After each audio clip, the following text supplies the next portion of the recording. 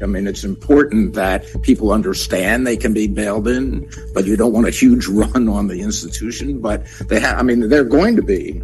I can't believe for a moment that the Fed is going to walk willingly, into the noose and say, okay, I'll just, allow myself to be destroyed. And that's why I've been adamant that the Fed's best defense against these people is to raise interest rates. Hey friends, Sean from SGT Report here. Thanks so much for tuning in. That was Tom Luongo. And in this one, we talk about the unintended consequences of the public learning the truth about bail-ins. That warning comes directly from the FDIC. And we also talk about Jerome Powell and the battle to destroy the Davos elite. Thanks for tuning in, friends. Before we start, just a quick word about our sponsor. Gold prices could surge to $4,000 an ounce in 2023. And Noble Gold Investments has the details. As recession fears persist, Jörg Kiener, Chief Investment Officer of Swiss Asia Capital, said that many economies could face a bit of a recession in the first quarter, which would lead to many central banks slowing their pace of interest rate hikes, making gold instantly more attractive. If 2022 taught us anything at all, it's that tangible assets are the only assets you can count on, like gold. Now, of course, past performance is no guarantee of future results, so do your own due diligence. Thousands of people have started to make a move towards securing their retirement. Join them by opening a gold IRA or silver IRA with Noble Gold Investments. If you get in before the end of this month, you'll get an incredible free quarter-ounce American Gold Eagle coin with every qualified IRA of $50,000. Visit noblegoldinvestments.com. Hey friends, welcome back. Thanks so much for tuning in. It's Sean from SGT Report here. You can see the website of my guest, Tom Luongo, Gold, Goats, and Guns. Friends, American spending dropped again in December. A dollar collapse is now in motion as Saudi Arabia signals the end of petro status. Friends, I have perhaps the two most important minutes that you might hear this year about the bail-ins that are coming. According to the FDIC officials themselves. We're going to play that clip in its entirety in 1 second. Let me welcome our guest. Tom Luongo is back. How are you, Tom? I'm good. How are you? Doing okay. I have to say I'm doing pretty well. But one wonders if and when this collapse is really coming. You tweeted about it. It's a race to collapse. U.S.-German 10-year spread just broke 1.3% to the downside. The European slide is beginning. If the Fed goes 50 basis points, there will be another jolt. Before I play that clip from the FDIC's meeting in early November 2022, it's the type of clip that should make people's hair stand on end if they understand what's being said. Let's just break down your tweet here. It's a race to collapse. What does that mean at this point? Well, it's ultimately what Daniel was talking about was that earnings growth in Europe is terrible and it's better in the U.S., but nothing spectacular, and I agree with him on that.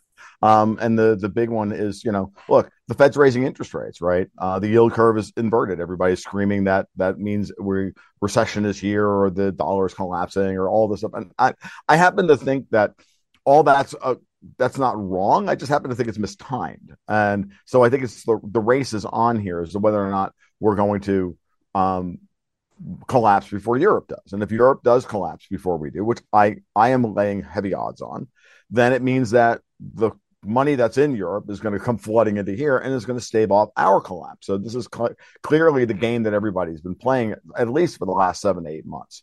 All right.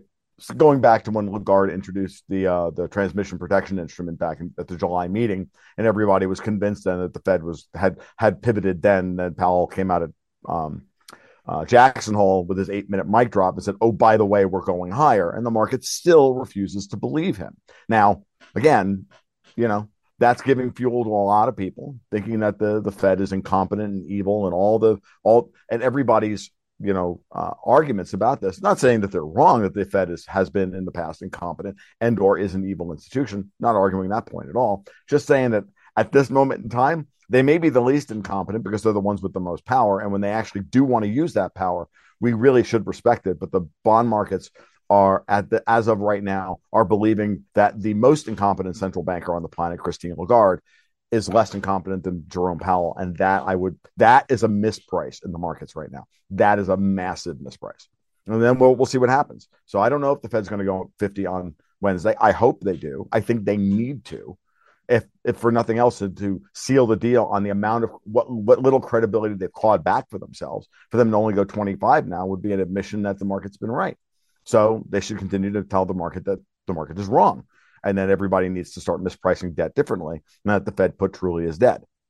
And if that's the case, that would be a rate shock, to be honest with you, and it would change a lot of people's perspective, and it would set up a very interesting 2023. All right. Well, I would note today Zero Hedge is reporting University of Michigan inflation expectations are plunging. Do you think the Fed should raise by 50 or 75 basis points because you're concerned about inflation, or it's more of a debt issue? I am actually concerned that inflation isn't gone. I don't think they need to go 75 here. I think I'm on record, Sean. It's very simple. I'm on record saying, look, they're going to go 450s and then 425s, and then with a terminal rate at around 7%. That's my projection for the year. If I'm wrong, I'm wrong. If they only get to 6.5, fine. Sue me that I was one of the few guys saying that they would be at 4.5 by the end of the year back in early 2022. So, whatever. I don't care if I'm only right 7 out of every 8 Fed meetings. I think that's a pretty good track. Average. Yeah, it's not a bad track record, right?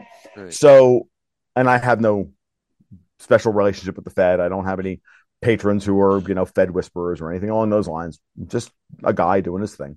So when I think about this, I say, look, from every perspective, when you look at the Fed's position geopolitically, within the realm of the cartel of central banks, with the rate of de-dollarization that's happening, brought up the Saudis, I think that there's a lot of people who are really anxious and really want to proclaim the death of the dollar way too early.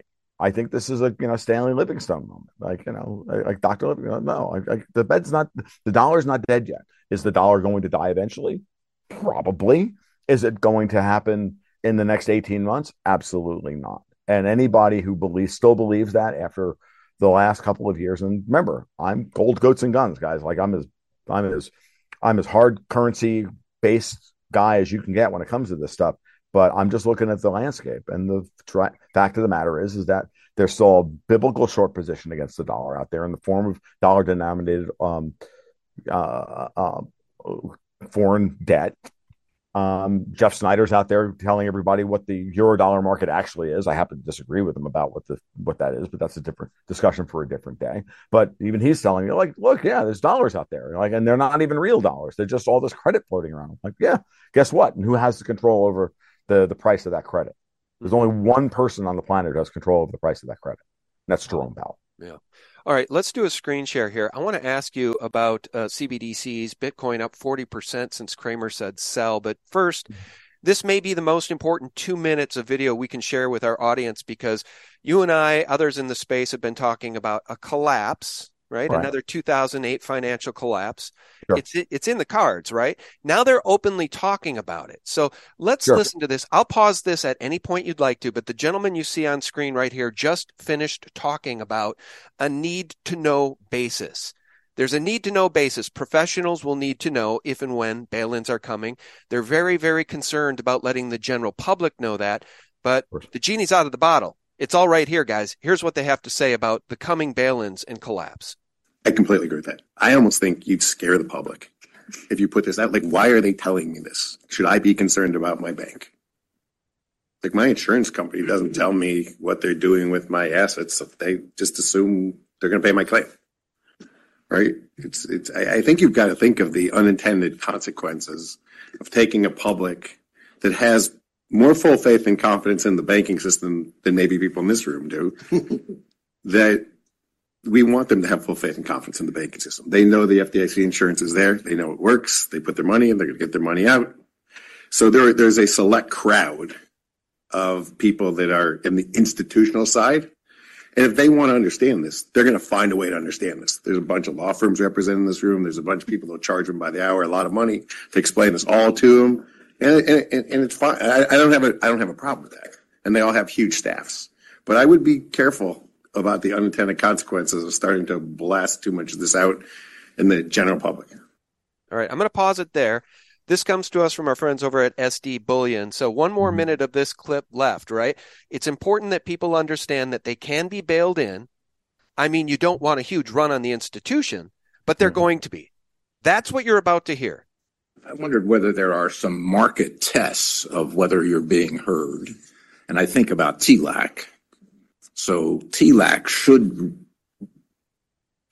should respond to good and bad news about the institutions. And it's really important. I mean, it's a little bit conflicted, right? I mean, it's important that people understand they can be bailed in, but you don't want a huge run on the institution. But they're going to be. And it could be an early warning signal to the FDIC and the primary regulators when these things happen. And there may be some other prices. This is similar to what Jay was saying in the market that you can tell whether people understand who's going to be protected, who isn't going to be protected. All right, I'll pause it there. Guys, are you starting to see the big picture here? The banks will be protected. You will be bailed in. Some people will be protected. Others won't. But the quote of the day is, it's important that people understand that they can be bailed in. I mean, you don't want a huge run on the institution, but they're going to be. Why are they talking like this, Tom? I mean, is this thing imminent? No, I don't think it is. And I mean that sincerely. I look at the situation, the Fed, and the Fed has more than adequate amounts of reserves in the banking system. They have $2.5 trillion in a piggy bank called the reverse repo facility. They got $5 trillion worth of treasuries on their balance sheet that they can get rid of. They don't have that problem. You know who has that problem? Europe has that problem. The real bail-ins are going to come to Europe first. Now, when Europe starts to bail in everybody over there, that'll cause bank runs here. Well, maybe. It all depends, man. Why do we believe that? Well, they just said happened in the past. You know what I think the biggest danger to one's own self-preservation is? Complacency. Well, I mean, when I hear these men talk like that and they're worried about this getting out to the general public, it makes me want to go get my damn money out of the bank. Well, it's fine. What I'm saying is, what will happen here is that they're going to get bailed in Europe, and then you're going to hear a whole lot of noise out of the U.S. regulators that everything's fine over here as long as we don't have money market rates over here explode. Remember, I've made this argument many times, and the data is very clear. The United States bank, the American banks do not take European debt as repo collateral. There has been an almost complete decoupling of the European banking system from the American banking system. And with the end of LIBOR coming in June and no debt in the United States after June 30th, after the end of Q2, will be indexed to LIBOR. It all has to be indexed to SOFR, the Secured Overnight Financing Rate here in the U.S. And oh, by the way, the Bank of Canada came out this morning and said they're going to be moving away from USD LIBOR and to SOFR by the end of Q3, I think. So, which again supports everything I've been saying, that the Canadian banks put the kibosh on Justin Trudeau trying to just take everybody's bank accounts. Like, the Canadian banks are trying to fight back against this stuff. There's a lot happening here, and it's not a monolith. And I'm not against the idea of protecting yourself against all of this stuff happening, but I'm not going to engage in histrionics about it all of a sudden happening today or tomorrow or anything else. These guys are all sitting here talking about stuff that's going to happen in the future. The banking rules have been laid in. They've already been talked. These banking rules have been laid in. We know that we can be bailed in. Well, that's always been the case. You are an unsecured creditor of your bank. That's banking law in the United States, going back to English common law. Well, right. Can you explain it to people? Law 400 years, and this is settled law. When it happened to the people of was it Cyprus? When it happened to the people of Greece, they got a 40% overnight haircut. I think it might have been more than 40%. Right. And people think, well, that can't happen here. Well, our own FDIC, and by the way, the name of that committee, guys, listen to the name of that committee: Systemic Resolution Advisory Committee. Systemic. Sure. These banks are systemically broke. There's a systemic problem here. And now they're saying it. And they're saying they are really concerned that the public find out. What happens when the public finds out? Well, it could be a run on the institutions. They don't want that. Well, of course not. Banking is always a confidence game. Fractional reserve banking system is always a confidence game. This is nothing new. I mean, that's serious. Like, this is nothing new. Right. the history of fractional reserve banking. By definition, there's 18 claims, somewhere between 9 and 18 or 20 or 100 claims for every dollar that's out there. Yeah, I think they every have 2% physical dollar that's of out all there. the money necessary to shore up or securitize to insure all deposits. 2%. So the run on the bank would come. And see, that's the funny part.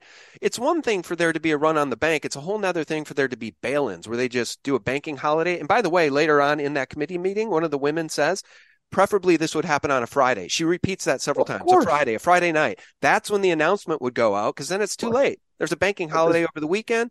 Things open up on Monday. Your money's gone.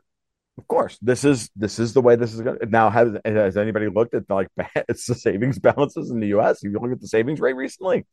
Well, you know what? Really? There was just an article about the haves and the have-nots.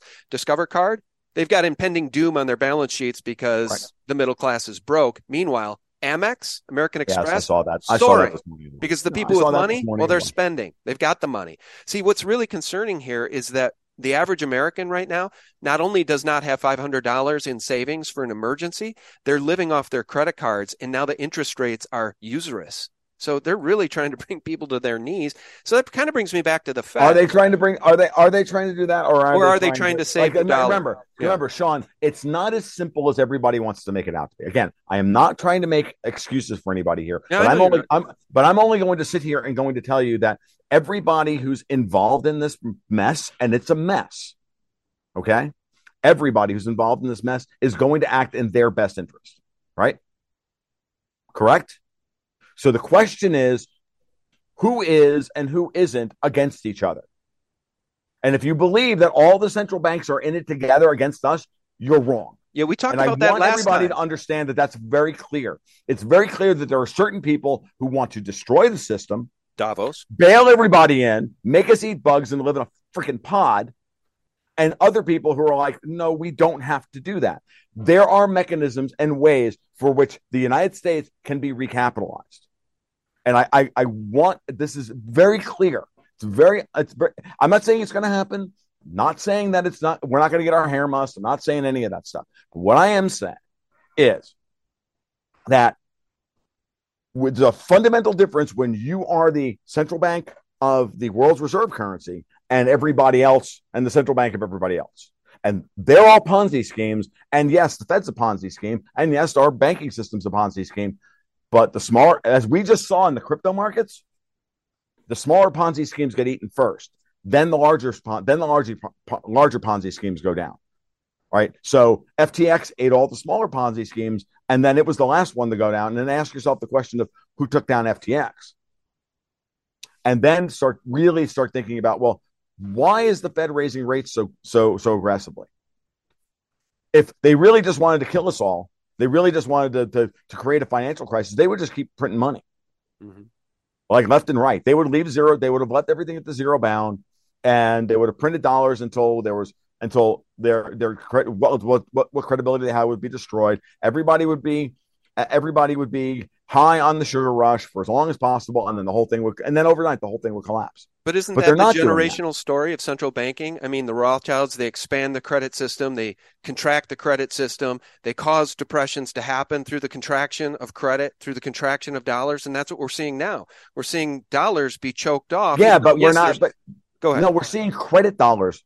Right, we're seeing credit dollars choked off, and we're seeing commodity inflation. I've been saying this for forever and a day, but it didn't. And it's going to be a bad crisis when it finally comes down the pike. But it's not going to be. But in this case, the difference is this time, the people who are in charge of the Federal Reserve this time are not globalists trying to destroy the United States. See, that's interesting. And that's why I wanted to get you back on. You've made that point in our past interviews. You made the point that people like Jamie Dimon not going along with the plans of the Davos elite and the World Economic Forum out of a sense of self-preservation. I really like that idea because I don't consider Jamie. I consider him a black hat, not a white hat. But no, he's not a white. I don't consider. I'm in this context. His self-preservation is the same as my interests. Right, and temporarily they may align. And if I'm right about this, then what we're seeing. The thing about it is that, and again, I may be wrong about all this. I'm happy to get pushback on it and everything else. Sure, but Sun Tzu, the only way to learn anything is if we push back on each other, right? Mm-hmm. So if it was all just a big echo chamber, it would look like the World Economic Forum. So I note that Jamie Dimon goes to Davos this year. George Soros doesn't. He's going to the Munich Security Conference to declare World War III. Whereas Jamie Dimon goes to Davos and says, look, oil's going to be with us for the next 50 years and the Fed's going beyond 5%, and you better get used to it. He was quite blunt about this. Okay? Now, if that's not like the most anti-Davos two statements you could ask for coming out of the most powerful banker in the United States. Right. I know. Did you happen to see angry Al Gore foaming at the mouth? Did you see that clip? Have you ever seen a man so angry? He's supposed to be speaking to the people who support what he's saying, and he sounds that angry. These people are losing control of the narrative. Yes, they have. I wrote a big article about it the other day when I watched Davos this 2023 this year, and I was like, well, there's two things I know. One, Davos 2022 was last July, and then all of a sudden they had to push Davos 2023 up to 3 weeks before the Munich Security Conference. Isn't that interesting? Mm-hmm. It wasn't in July again this year or May or whenever. It was very early this year. Why is that? I wonder. Klaus Schwab was sidelined at his own event. Now they're talking about Tony Blair taking over. That's perfect as far as I'm concerned, because that guy's even more incompetent than Schwab is. Yeah, I put him right up there with Trudeau. Right. He's a lieutenant. They're very wimpy, asexual, probably homosexual puppets. I mean, really, honestly. By the way, Trudeau. I'm never gonna contradict somebody who's insulting Tony Blair. Listen, Trudeau is dealing with the consequences of having diddled. We're told a 12-year-old girl when he was a teacher. This essentially coming from the father, and I think a multi-million-dollar settlement hush money was paid to shut everybody up. But Trudeau, see, they're all pedophiles. Of course, I'll say it. Well, I mean, but at the end of the day, Sean, let's stick to where we started this morning. I don't want to go off on the tangent about how evil these people are. Stanley Kubrick's been warning us about this for 45 years. What's important here is to identify everybody's personal interests, their vested interests, right? Because to me, again, I've said this before. I'll continue to say it until somebody can tell me otherwise. Why the New York banking crew would go along with their own destruction and walk willingly into the guillotine or the gas chamber, or whatever metaphor you want to use, of retail central bank digital currencies, and 100% surveillance, and the whole spooky Orwellian technocracy, but it's really more like Brazil than Orwell. Orwell's looking at these people going, "Wow, I'm a piker." But are you referring to the film Brazil? Or the actual, of course, the movie Brazil. It looks more like that than it does anything else, right? Yeah. Terry Gilliam's Tom Stoppard's Brazil is far more accurate a future for us than Orwell's 1984. Equally dystopic, and more so because it's a bureaucracy. It's a bureaucracy of paperwork.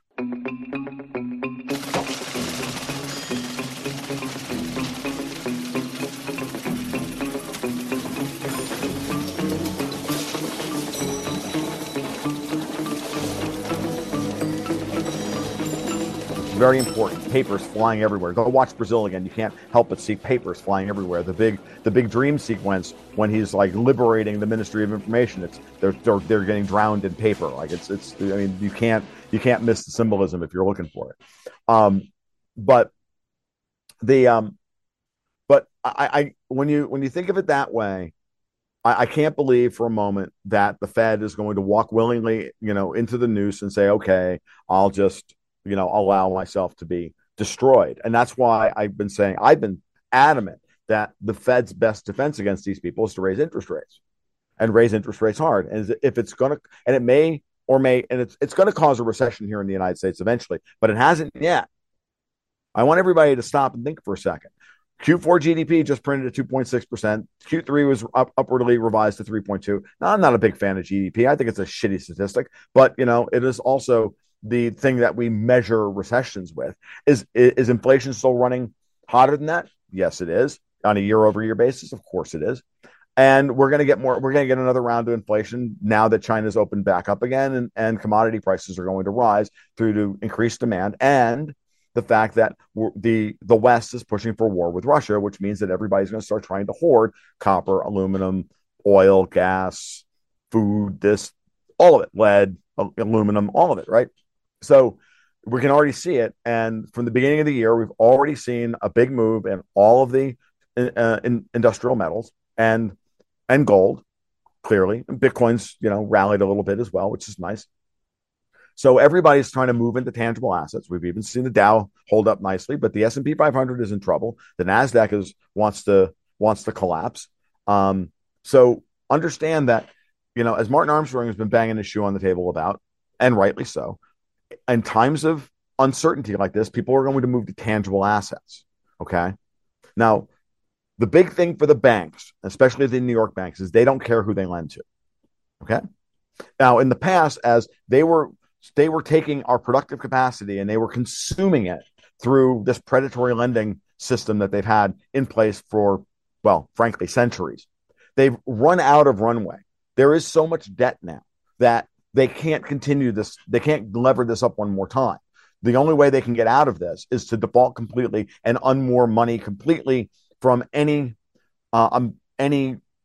metric based on human labor and the input that we put into the system, right? That's the last vestige of that would be to move to a retail central bank digital currency where they just issue script and tax us on it. Now, the banks, I look at JP Morgan, I listen to Jamie Dimon carefully because he usually tells you exactly what he's going to do next. Again, not a big fan of Dimon. Don't think he's a white hat. Don't think he's a black hat. More of a gray hat at this point. Probably turn back into a black hat at some point in the future. And I say, Dimon sees the situation, doesn't want World War III. Like, yeah, he can lend to Lockheed Martin, but he's actually, there for the most part, cut out of that business. The government's just handing checks directly to Raytheon, General Dynamics, and Lockheed Martin, and then Dimon and the banking system through the Fed have to deal with all the deficit spending, and it's actually their liability they have to deal with now. Okay, think about this for a second, right? Because all that debt is issued, and then it all winds up having to go to the primary dealers who then turn right around and sell it to the Fed, and the Fed has to monetize it, right? That's up until a year ago, that's what we were doing.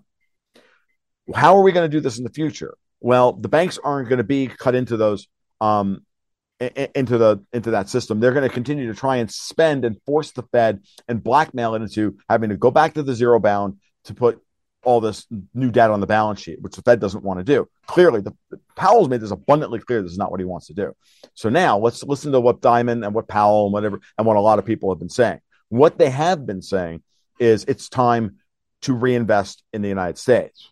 So if the dollar's tenure as the global reserve currency is ending, right, and all these offshore dollars are going to need a home at some point, and the euro dollar system is going to, in my mind, is going to collapse, or at least it's going to contract significantly. It means that a lot of those dollars are going to come home, and the Fed has to sop up that liquidity. At the same time, as that occurs over the course of a 5, 6, 7 year period, then the banks here in the United States can then lend preferentially at a proper rate of return with proper risk assessment with real positive interest rates. Oh my God, I know we haven't done this. We haven't had real positive interest rates in the United States in God knows how long. We're not used to it. We've been living in this negative interest rate world for the last 15 years since Lehman Brothers. But imagine if that were the case and the banks were actually doing their freaking job like they're supposed to, which is invest in new bridges and roads and, factories and plants and productive capacity and all the rest of it. Again, the banks don't care who they lend to. They can lend to the weapons makers or they can lend to the guy building a new aluminum smelter. It doesn't really matter one way or the other to them. They just want their net interest margin, which they haven't been able to get for 15 years. Remember, all of the big banks are now part of the casino. They only make money on investment deals, investment banking, book running, and all that stuff. They don't make any money on traditional lending. And you think they don't want to go back to they don't want that back? I think they do. Mm-hmm. It makes perfect sense. And it makes perfect sense with what I'm hearing out of Powell. And it makes perfect sense with what I'm hearing out of people who know Powell, which is that's what Powell wants. Now, the question is anybody on Capitol Hill going to let him do that? Since all the people who are running things on Capitol Hill work for the WEF, Davos, the Klaus Schwab crew who want to destroy humanity. So this is the fight. And I think it's and the regulators, these lower level regulators who are worried about, something going sideways and them having to bail in depositors and all the rest of it. Yeah, they're right to be talking about this because maybe they don't even understand this. Remember, a lot of these guys, you think they're actually privy to some of this information? I don't think they all are. I really don't. because the way the markets are reacting, Sean, I don't see that they are. Right. I see a lot of denial out there. I see a lot of people just refusing to believe that the Fed's capable of taking the interest rates to 7% or 6%. They were incapable of believing the Fed would go to 2% last year, and we're at 4.5% and possibly going to 5%. At a minimum, going to 4.75%. So like 90% of the people out there who are commenting on this stuff are wrong. Because I think this scenario is different than every scenario we've seen in the past because of the existential threat to the underlying institutions themselves. Okay. Well, let's segue, since you brought up Bitcoin, let's segue to cryptocurrency, CBDCs, and Bitcoin specifically. I'll do a screen share here. Central Bank of England CEO aims to list additional tokens as institutions seek reliable crypto counterparties. It's a vote of confidence for crypto when the space needs it most. Tom, I have posited with guests here in the recent past over the last year that Bitcoin is not going to zero. My thesis at this point is it's either going to zero or it's going way north of 100,000. There's no in between. Okay. And I think the powers that ought not be have manipulated these markets. They've caused this winter in crypto over the past year so that they can all get in on the cheap. This is a rinse and repeat strategy Wall Street has long implemented. That's my thesis. Now, it's part of it. That's part of my thesis as well. I think I'll take it one step further. And by the way, crypto can be used to mop up all of that liquidity you're talking about. They could send this thing into the biggest bubble anybody's ever seen. Absolutely, they can. All right. And so you're not wrong. I also think that FTX was built as a nascent new Eurodollar market. When Powell came out last year, and when Powell came out and made it abundantly clear that he was going to, look, when Powell was appointed the Fed chairman, right, and John Williams was made a head of the New York Fed, and they began the process of implementing SOFR. I got news for you. That was the beginning of the fight between Wall Street and the rest of the world. Okay? Because LIBOR is the mechanism by which the Eurodollar markets have always had control over monetary policy. I've made this point many, many times. And for those of you who I may have never seen me talk about this before, it would take me another half an hour to explain that, but I've done yeoman's work in podcasts and hundreds of podcasts now practically on this subject. So to fill in the details, LIBOR has always been the thing that has allowed City of London and the Rothschilds and the European banks to control U.S. monetary policy through the Eurodollar, offshore Eurodollar markets. That link is breaking. It's almost gone. So I think this fight started then. I think when Diamond and JP Morgan were the first American bank to refuse Eurozone debt as repo collateral back in 2019, which is what caused the SOFR blowout and the repo crisis of 2019. I think that also brought forward COVID, which wasn't supposed to come out for another couple of years, but it forced them into a situation where they had to force the Fed to monetize trillions of dollars worth of debt, because the Fed was actively about to drain all the markets in early 2020. Okay, so I look at it. This is the way I've been seeing the last couple of years. This is all for me. I didn't see this at the time. It's not like I'm some godlike, being that I saw this happening. I only saw this in hindsight, and starting around 2021, and I started to put everything together. And then over the last 18 months, I've just kind of been error checking this to say, okay, I think I'm right about this. Now, the situation going forward now is that with SOFR, the United States can completely decouple. And so now there's a big fight going. Now there's a potentially big fight going forward between all these people, and the Fed has the opportunity now to truly drain the offshore dollar markets, which is the source of all of this old European colonial money and their power. It's where it comes from. Without it, they don't have anything, because they remember. And at the end of World War II, they all took all their money, put it into the United States to build the war effort here, to go then build the armies, to fund the Nazi Germany to go throw at the Russians. That's what they did. That's a version of World War II that exists, right? That's what they're trying to do now with all the money for Ukraine.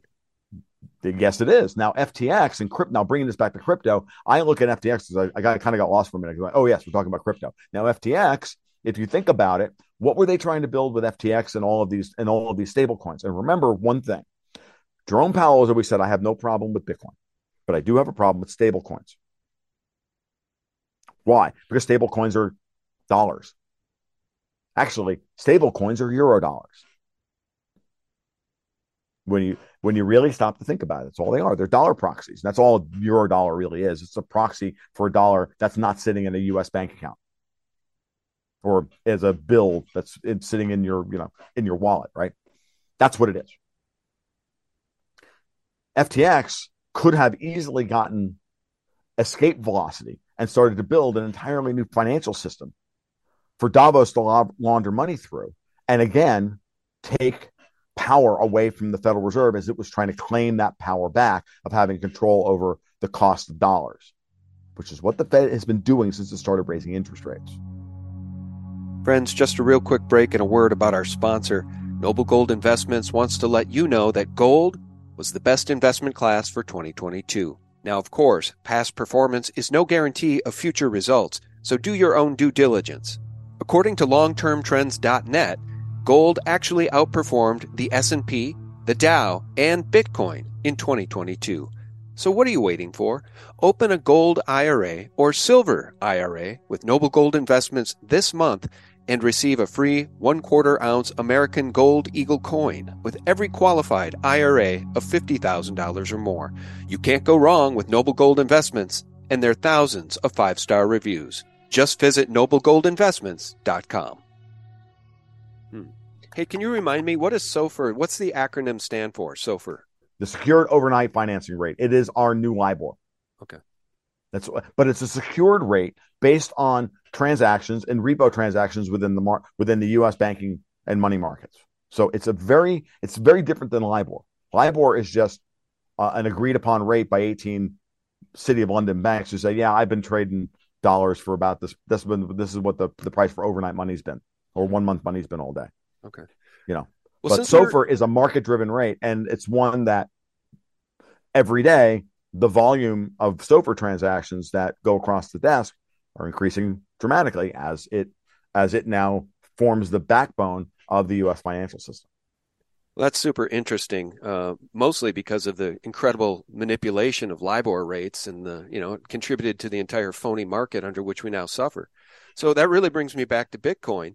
And, my thesis has been that this was not the last cycle for Bitcoin. I didn't know if it would go below 16,000. Look, I didn't sell the top, and I feel stupid about it, but I bought the heck out of the bottom, and I was buying Solana at 9 and 10. It's now sitting at 24. And, and the timing was beautiful because I think you'll recall Jim Cramer back in 08 screaming at a caller, somebody who called in and said, I've got Bear Stearns. Should I sell? He said, don't sell.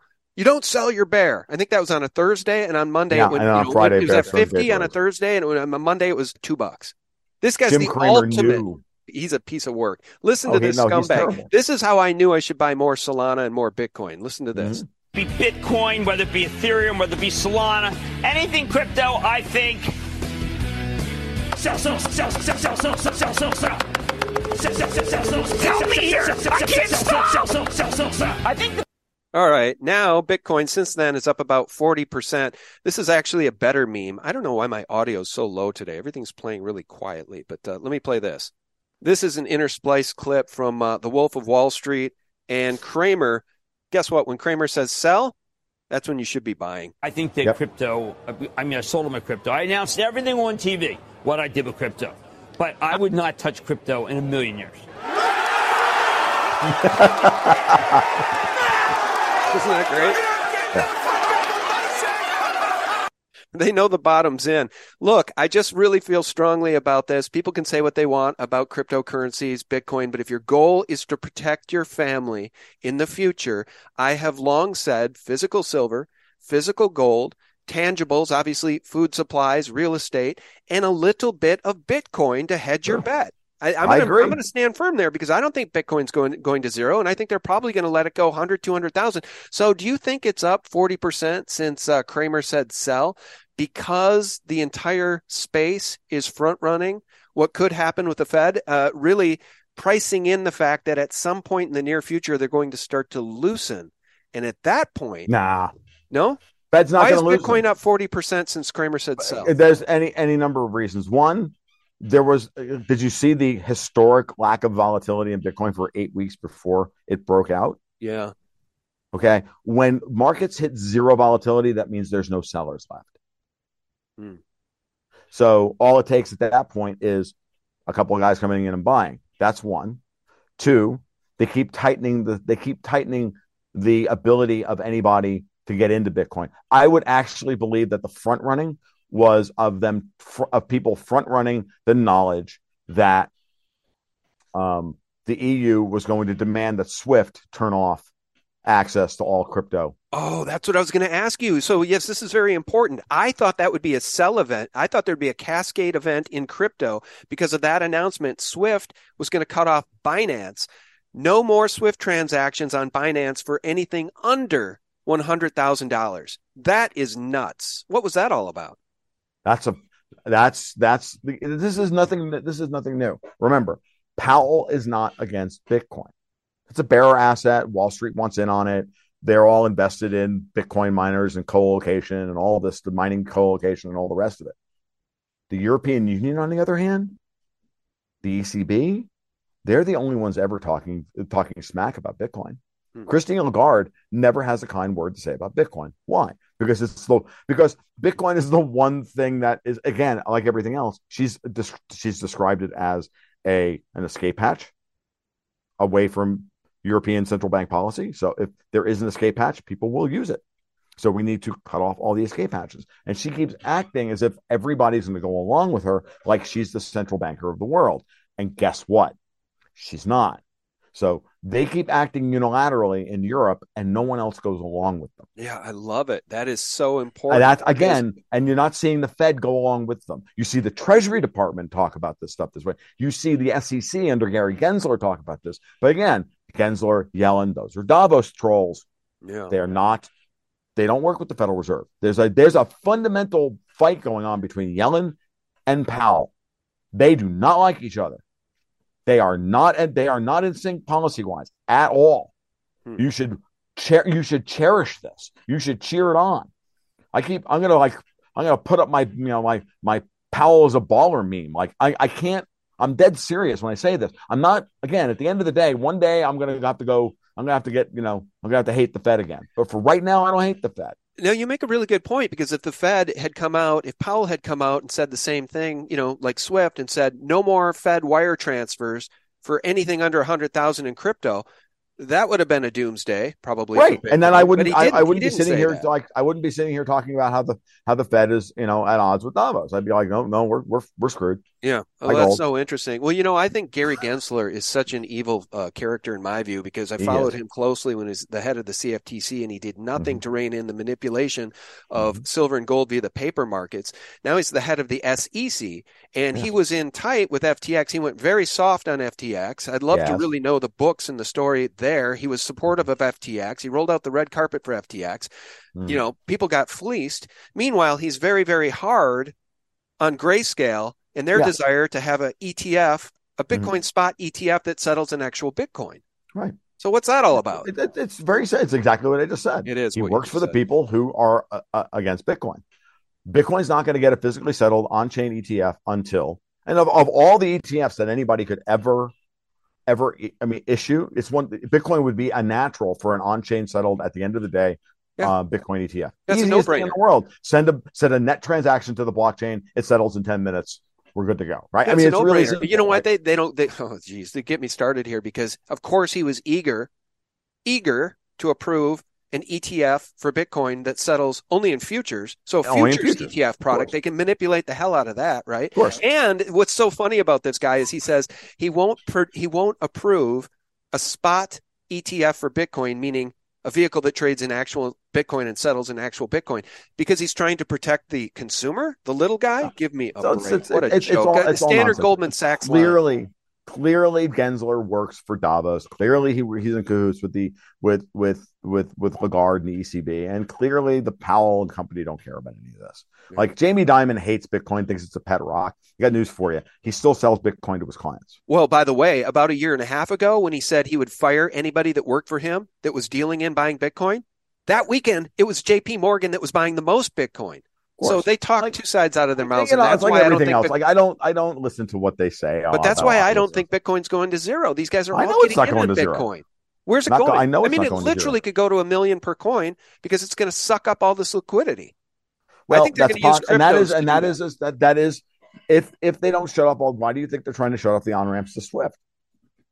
And why do you think this is all these things that are anti-Bitcoin like this happen on Obama's watch, but not on Trump's watch? Yeah. Okay. So none of this is going to change. If you want the best call about Bitcoin, here it is. Just wait until Biden's no longer in office. And we see what happens when we have a new administration, if we're allowed to have a U.S.-centric administration. And again, we're going to find out if I'm right about a lot of these things. If I'm right, then the New York boys are rolling everybody up on Capitol Hill, passing out the manila envelopes, and getting everything set for 2024. And then there's going to be epic cheating. Yes, there's going to be all this stuff that's going to happen. Because, look, these people are not going to go gently into that good night. Why do you think they want us involved in a world war with the Russians over Ukraine? It is, again, because war will require a ton of spending, which the Fed will be forced to go back to the zero bound and monetize. No different than the Build Back Better bill, no different than the CARES Act. This is what they do. Okay. It's the same thing over and over again because they have to keep trying to force the Fed into a zero bound, zero cost money environment where the euro dollars flow for credit dollars around the world flow freely for them to lever up and enslave us with. And what you want to do is you want to watch the Fed continue to raise. You should be, everybody who listens to my voice should be cheering Powell to go to 50 basis points on Wednesday, because that would be the most epic fuck you, pardon my French, to all of these people that you could ever ask for at this moment in time. Because at that moment in time, a whole lot of people who are currently going are in denial that the Fed is trying to get rid of the put, or they're going to move from the 5 stages of grief. They're going to move from anger to denial to depression to bargaining to depression to acceptance. Well, we got way too many people in bargaining right now. They're buying U.S. 10 years at 3.5%, blah, blah, blah, blah, blah. We got to get them down into depression, which means they sell all of their U.S. 10 years at 3.5 and allow the 10-year to go back to 5 and start an upwardly sloping yield curve again and deal with the fallout of it. And then we can get on to acceptance. Oh, this is the new world. The new world is not the world that Bernanke and Yellen created for us. The new world is actually going back to the old world, where it looks something like the world post Paul Volcker.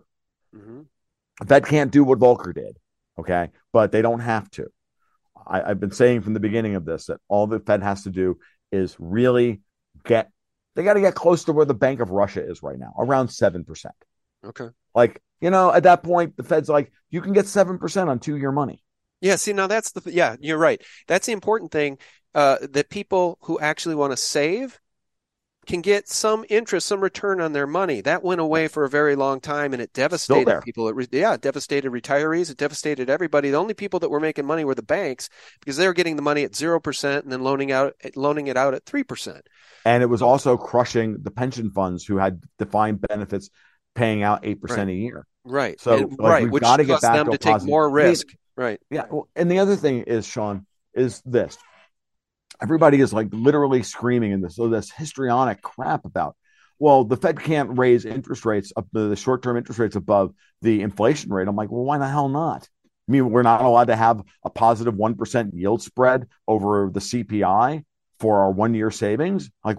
Why are we not allowed to have that? Why is it the minute the Fed gets somewhere close to normality for a quarter, we immediately have to reverse case and go back to the only people who are arguing this are the people who make money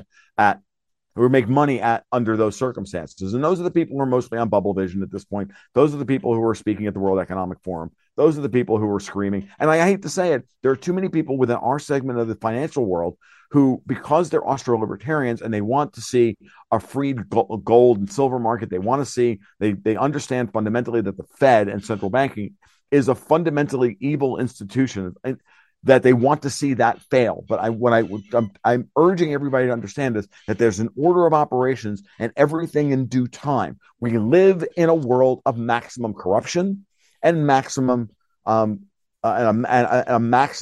maximum of fake valuation. We're not going to go all of a sudden back to real valuations in 18 months. That's a recipe for the end of the freaking world. That's a recipe for Mad Max. That's a recipe for supply chains broken in such a way that none of us are ready for. But there is a path from that to something close to what we all think we want, or we're arguing that we want. And I'm part of that crowd that's arguing for that we can get there, but it's going to take 10 or 15 or 20 years to get there. And why should we do that all at once? Because, in a certain level, I remember, in the libertarian community, always talking about taking the kind of the libertarian Hippocratic oath. Like, you do as little harm as possible and you advocate for the right thing. So we can advocate for the end of central banking, but we're going to do it in the right order of operations. Okay. So if we can, as market participants, force the Fed to then go back to a rational banking model, based on community banking, net interest margin, all of that, and no casino playing around and no casino stuff going on, with levered loans and CLOs and all this other rotten nonsense. If we can get back to that world, we'll build a much more sustainable future. And then we can just, sunset all of this rotten nonsense. And that's my position. And I'm not going to change that position, even if the Fed only goes 25 basis points on Wednesday. What we'll find is by the March meeting, they're going to have to go back to 50 because inflation will start roaring right back because oil will be over $100 a barrel. Copper will be over $5 a pound. Silver will be at $30 an ounce, and gold will be at $2,000, $2,100. And the Fed's going to have to raise by 50 basis points. And China's going to open up, and China is going to start buying, it's already started buying oil like you wouldn't believe. And, and Congress is going to think that they can mitigate some of their borrowing costs and, send another $50 billion worth of material to Ukraine to fight Russians. It's crazy. Exactly. Right. Well, let me show you something. I want to show you this.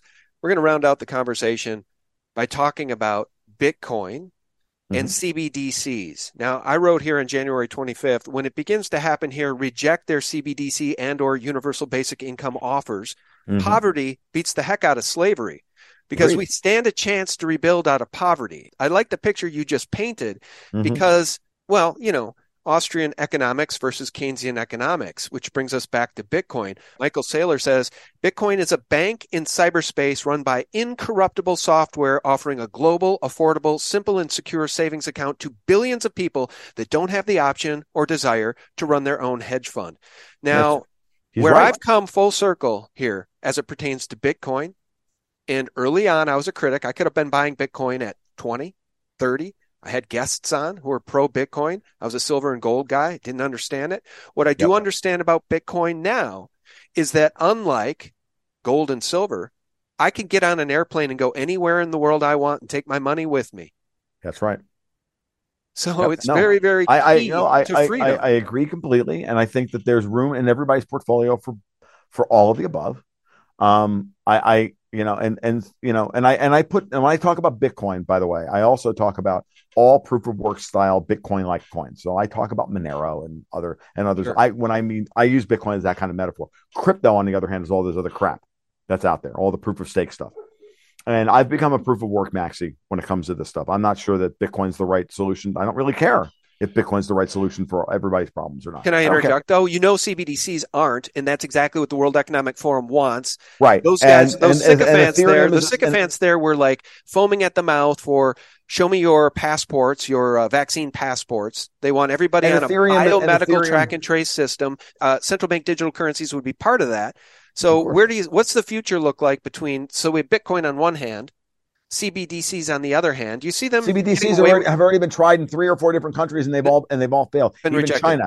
Good. China's central bank digital currency has for the most part failed. Nigeria tried putting one in place. This uptake rate was 1.2%. It's already not going to happen. People don't like being tracked and traced and everything else. They don't like it. So they're going to try and force this on us at a time of maximal vulnerability. This is what these psychopaths at like Klaus Schwab believe that they can do. It's not going to work because there's still coins out there. There's still plenty of junk silver.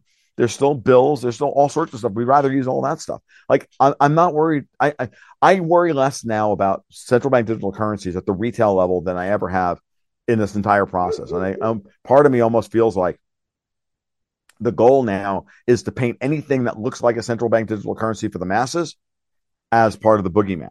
There is going to be wholesale central bank digital currencies, right? And I make the distinction between wholesale and retail. Retail is what we're worried about. Wholesale is the replacement for SWIFT. The SWIFT system is going to get its, if they don't implement some kind of wholesale interbank central bank digital currency, right, then they're going to get beaten by Bitcoin and Lightning Network because that's already been built. So that's the big one for them. So they're going to have to move to that. So don't get upset about things like FedNow and, you know, what the Russians and the Iranians are talking about. The Russians and the Iranians are talking about basically a central bank digital currency based on tokenized gold as a payment layer for, you know, between their, you know, for their commodity sales, international commodity sales. Everybody, that's a big one. That's a big issue. And that's something else that Powell and the Fed have to deal with. And like, this is why I keep saying to people, stop looking at just the domestic data here in the United States. Stop just looking at the CPI or the GDP or the PCE deflator or any of the other, all this crap, housing starts and all of it. The Fed has a real problem, which is that, you know, people are selling, the Chinese are selling $30 to $50 billion worth of U.S. treasuries into the market every month, getting dollars and then buying assets with them, never to go back to dollars again. Okay. And they're not the only ones doing it. The Fed has to deal with that liquidity. They have to figure out how to sop that stuff up. Loans are getting discharged and they're never coming back. Less and less trade every day is going to be settled in US dollars unless the Fed strikes back and makes the dollar, you know, worth using. But this has started under the Trump administration, started really under Obama, but Trump turbocharged it by turning around and sanctioning anybody who looked at him sideways, which was stupid because it raised the cost of using dollars to other people. By weaponizing the dollar, you give people a good incentive to stop using them. Mm-hmm. And that's the Achilles heel of the United States. All right. Well, I guess let me do one last screen share here as we say our goodbyes. You know, the Davos elite, the World Economic Forum, Al Gore, angry Al Gore type people, they're all being exposed for the charlatans they are. And whereas you and I could have these conversations a decade ago and we knew who these evil players were, now the world's kind of waking up. I mean, Klaus Schwab is a household name as an evil bad guy. I mean, it's really great. And what's trending on Twitter today as we're having this conversation, what a POS. Now, it's not just Shifty Shift, shown here, who's a piece of shit. It's Zuckerberg. Yep. It's Sean Penn, the sycophant, praising Zelensky at the Golden Globes. These people are all so mentally ill. By the way, I think Sean Penn is literally CIA. I really believe he's on the paper. Oh, I do. Because this guy keeps showing up every single time under every single rock. I know he went to the Middle East at least a couple of times. He had to sit down with some really bad people. I mean, this guy's definitely CIA, but who else is a POS, AOC, and of course, this douchebag, Eric Swalwell. So it's all coming out. People are waking up, and I just love it. Oh, and last but not least, sleepy, bought and paid for Joe Biden. So the world's waking up. It's good news. It's a good thing. Yeah, it's a good thing. I think you brought us some good news today. You know, the key is to try and stay a little bit ahead of the headlines and see things. But again, it's about getting the right frame and being willing to constantly check your premises. I mean, this is just a basic Ayn Rand thing. Check your premises. They may be wrong. You know, I mean, sometimes when you see discordant data, you have to respect it. And when I saw the Fed raise the reverse repo rate 5 basis points above the Fed funds rate and the euro collapse in 24 hours and Lagarde, and 2 weeks after he made Christine Lagarde's, you know, neck scarf quiver and at a conference about central banking, and I'm like, there's something going on here that I haven't accounted for. And then I started to do the hard work, and I really do recommend to everybody, you know, think about factions, think about incentives, think about whose ox is being gored by. When you think about a policy, think about whose ox is being gored by it, not just yours, but someone else, because that person may wind up being your temporary ally. And that's where I think we are with the guys on the New York boys on Wall Street and the Federal Reserve. That's what I think has happened. I tend to think that I've come full circle here on this idea you first shared with me, which was Powell is not a bad guy. He's acting really on behalf of the U.S. dollar and America. He's aligned against the EU, the Davos elite, what they want. And so I thought that was interesting. And I've started to come to believe that the same thing is going on with Elon Musk. I mean, there are certain people with power that are acting in their best interests. And I hope I'm right about that. Look, I like to see our cup as half full. That's why I like to have you on. Well, that's the thing. Like, what profit is it to just constantly walk around and be blackpilled all day long? Yeah. Being blackpilled is easy, right? I mean, it's really the default position we should all have. They're lying to us all the time.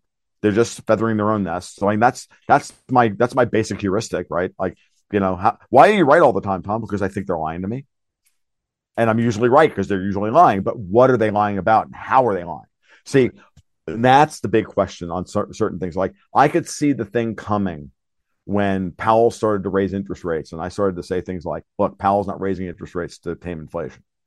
It's the wrong tool to fight this type of inflation. We got cost push inflation. We got commodity cost push inflation.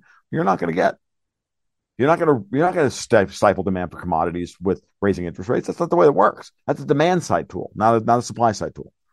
So then why is he doing it? Oh, it's the cover story for what he's really trying to do. Because what is he actually doing by doing this? He's cutting back on credit. He can't do anything about commodity prices. Commodity prices will tend to themselves. Okay? It's credit that he has the most control over. So now you start asking yourself, okay, well, whose ox gets gored by pulling back on credit? There aren't a whole lot of people. It's a very short list. And maybe it's my bias because I just hate the European Union and they're a bunch of commies and all the rest of it. And maybe this is a confirmation bias on my part that maybe Powell's real task is something else. And this is just one of the other things that, one of the happy accidents, right? Nothing's worse in the markets than getting the right answer for the wrong reasons, right? Because if you get the right answer for the wrong reasons, then you can't replicate your success, right? Right. So I'm hoping I'm right, because if I'm right, well, then, the next couple of years are going to be not fun, but they'll at least make more sense. And then once we know once we understand the shape of the land, we can make rational decisions, not based on fear, because we understand what's happening. So it's right to be worried about being bailed in. I don't keep a whole lot of money in the bank. I haven't kept a whole lot of money in the bank since 2008. Okay. I don't. But that doesn't mean that, and if I do keep money in the bank, I try to keep it in accounts that shouldn't be bailed in because they're not part of the bank's reserves. Right. So tend towards checking accounts rather than savings accounts. Since my credit union is still only paying me, 0.15% on savings, there's absolutely no incentive for me to leave my money in the savings account. Right. So leave it in the checking account where it's on demand. Right. Or convert it to physical silver. I have plenty of that. I have plenty of physical gold and plenty of physical silver, and I've been a buyer recently. Yeah. And I'll continue to buy more as funds permit. I also had to have a roof put on my house, so that kind of put a damper on me buying a whole lot of gold and silver in the last couple of weeks. But these are other things that need to be done, and so you decide what you're going to do with your money. I'm spending a lot of money. I'm going to spend a lot of money this year, shoring up, getting work done around my house that needed to be done this year. That's been neglected for the last 3 or 4 years. That's where I'm going to put the money. Yeah, and that will shore up my local economy because it'll keep my handyman. Well, that's exactly right. And his crew. That's right. Occupied. Right. So, build a coalition where you live of like-minded people so that if the shit hits the fan, you can survive. And to that end, friends, I'm going to try to remember to leave a link to Coinbase below. I think if you use my link to sign up, I think I get $10 in Bitcoin or something. And I think you get $10 in Bitcoin. But the point is, I want to leave a link below to Coinbase because, I first bought my first Ethereum. I went public about this at $19, my first Bitcoin at 300 and Litecoin at 5. And I always said, just dip a foot in the pool. That was my thesis because I felt the market was going to go far, far higher. And I think Tom and I agree that might still be the case here. So do you agree with that? Bitcoin will probably, I think this is the last thing, Sean. I think Bitcoin at 23 grand is at a very interesting point right here. I don't know that it's going to hold 23 grand, but if it does hold 23 grand through the end of the month and then through the end of Q1, I think the bear market is over. Whether the bull market has started again, that's a different story, but the bear market will be over, and it'll be a nice time to accumulate passively, probably for the rest of 2023. Let's watch the monthly close and then the Q1 close on Bitcoin and see how it works out. Yeah, okay? Fair enough. And by the way, I think 6 or 7 major bottom indicators are in on Bitcoin. So look, I'm not proselytizing here, guys. Always do your own due diligence. If you hate Bitcoin, I get it, then don't buy it. But my point is this. Bitcoin at 68,000 was very spendy. At 16,000 recently, that was quite a plummet, down somewhat, 80%. Your risk to reward ratio is really high. Yeah, your risk to reward ratio right now is far better than it was in November 2022 at the top. That's right. Exactly. And by the way, if Kramer hates it, I say you might want to explore it. So yeah, Kramer has become the new Goldman Sachs. Yeah, I think that's who he represents. Boy, I thought I had something else profound to say about Bitcoin. I forget what it is. But friends, if you're still with us, I really do appreciate you tuning in. If you guys want to get this kind of information more often than this, you can listen to the podcast. This is Tom's podcast. What's the name of it is Gold, Goats, and Guns, right? The Gold, Goats, and Guns podcast. And I also put out my blogs on a particularly regular basis. And I also, for my patrons, I do twice weekly private podcasts for my patrons on Wednesdays and Sundays, where I go over the market. I go over markets. I do a technical analysis of important markets, as well as some general commentary for the day. And that goes on regularly. So I'm in constant contact with my patrons. I communicate with them 4 times a week with either written or audio / video content. So. That's great. All right. Well, be careful over there. I got kicked off of Patreon about 2 weeks after I got kicked off. No, 1 week after I got kicked off of YouTube, both on the back of a Media Matters for America hit piece. You know, these are the same people that we really hate, aren't they? Yeah. David Brock, Media Matters, George Soros. They're evil people. For the most part, I have no complaints with Patreon. They've treated me well. I'm not going to say anything until we have a problem. Yeah, and I'll continue to use them until we stand up something else. Yeah, fair enough. Well, we'll stand up something else and we'll move on. Yeah, I had to go to Subscribestar, which is a more equitable platform. And guys, if you want to support SGT Report, I'll try to remember to leave a link to Subscribestar below.